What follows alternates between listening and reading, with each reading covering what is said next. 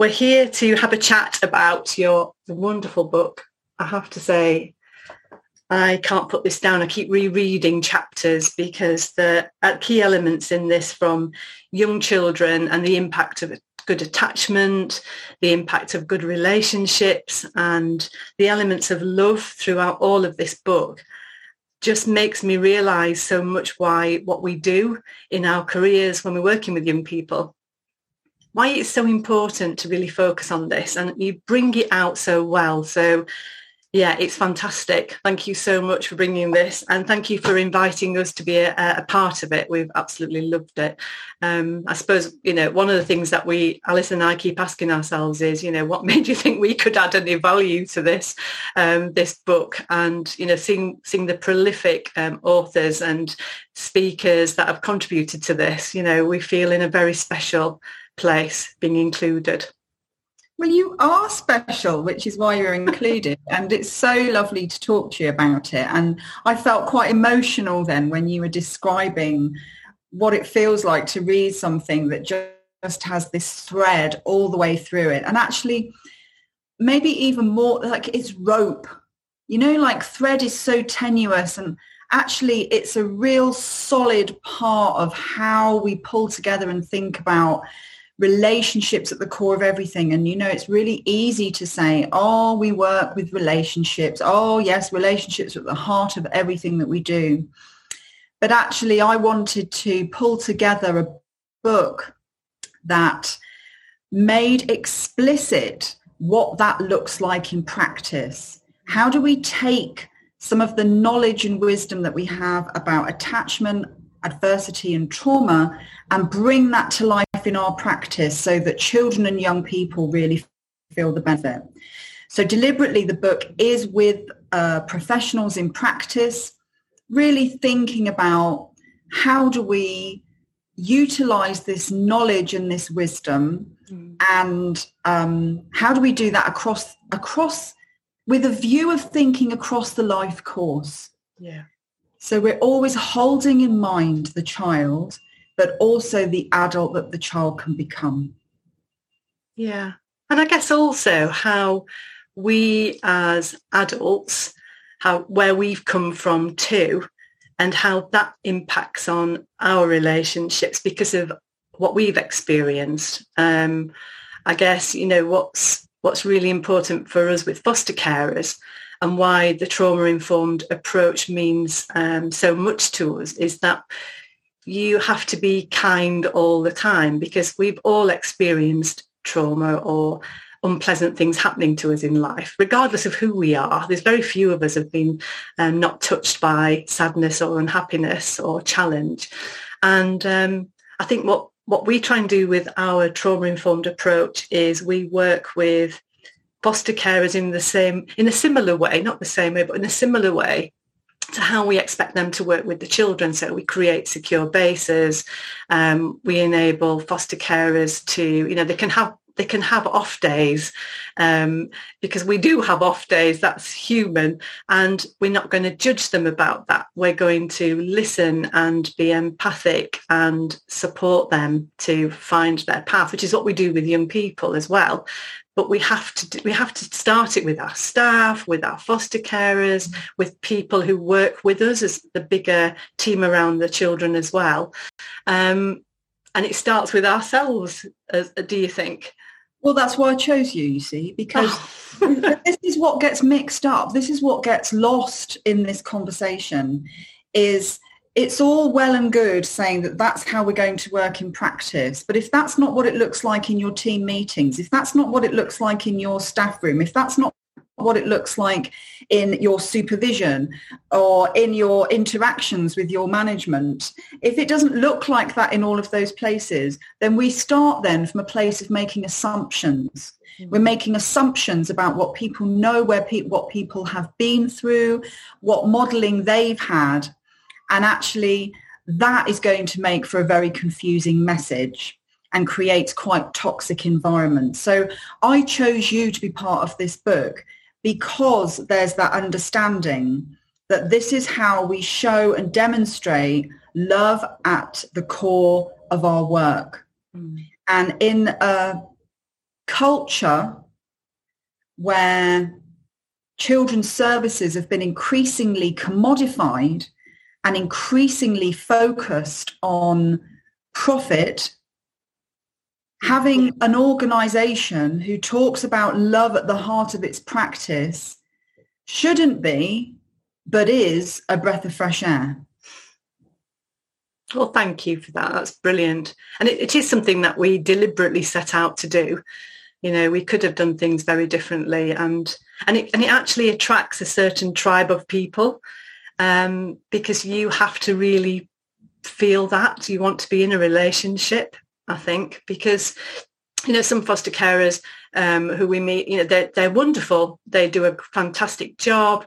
They don't necessarily want to be in a relationship with us. They want to do a great job and they don't need you to get involved. But I don't think that's trauma-informed support. That's not a relational support, because you don't know how you're going to feel. And if you don't let people in, then people can't help you to be even better at what you're doing. So it's and I think it comes out of fear. I think there's a lot of, you know, for example, people who want to transfer to us, they've been used to a certain way of working, and it's quite hard to understand perhaps how we're aiming to work. And when we talk about relational kind of support, some people just don't get it. And it's trying to actually unpick that to help them see the benefits of, you know, don't stay with an agency perhaps where you don't feel valued or supported or cared for. Come and dance with us in the sunshine, because then you'll see the difference, you'll feel the difference. But it's a big decision to make. And I think because there's quite a lot of cynics still within, particularly within our sector, that when we say about doing it in a certain way, they go, yeah, well, we've heard that before, because people, like you said, people will market that, but don't actually do it. And it's hard to test it until you're actually in it, isn't it, I guess? And what you're talking about really is trust. You know, how do you take people on that journey? That means that you are trustworthy. And that's part of the work of relationships, isn't it? You know, we don't wander into anything until we've been through some sort of process of observing, watching, feeling, experiencing, you know, which I wonder if there's any kind of way that, you know, we can create spaces where people can test something and see what that feels like. What does a relational approach mean? Because the other thing is it can be quite confronting, can't it? This idea of being in relationship. But actually, if you're going to work the way you want to work, it's so important and vital, because if you can't cultivate that relationship with you, then it's going to be harder to cultivate the relationship with the child or young person, potentially. Potentially, not necessarily, I don't think, but potentially, because you want people to be able to have the kind of relationship that you can also see what's your relationship like. What happens when you have to have difficult conversations? How are they received? How are they conducted? What language is used? You know, so you need that relational stuff to show you where a person is coming from, because then that gives you comfort and trust in how they'll be with actually what is the most important person in all of this, is the child. Absolutely. And that comes, I guess, with the secure base around the people who are providing the loving care and support, hopefully unconditionally, where they can have that totally dedicated relationship where they will truly advocate for that young person, whatever that takes.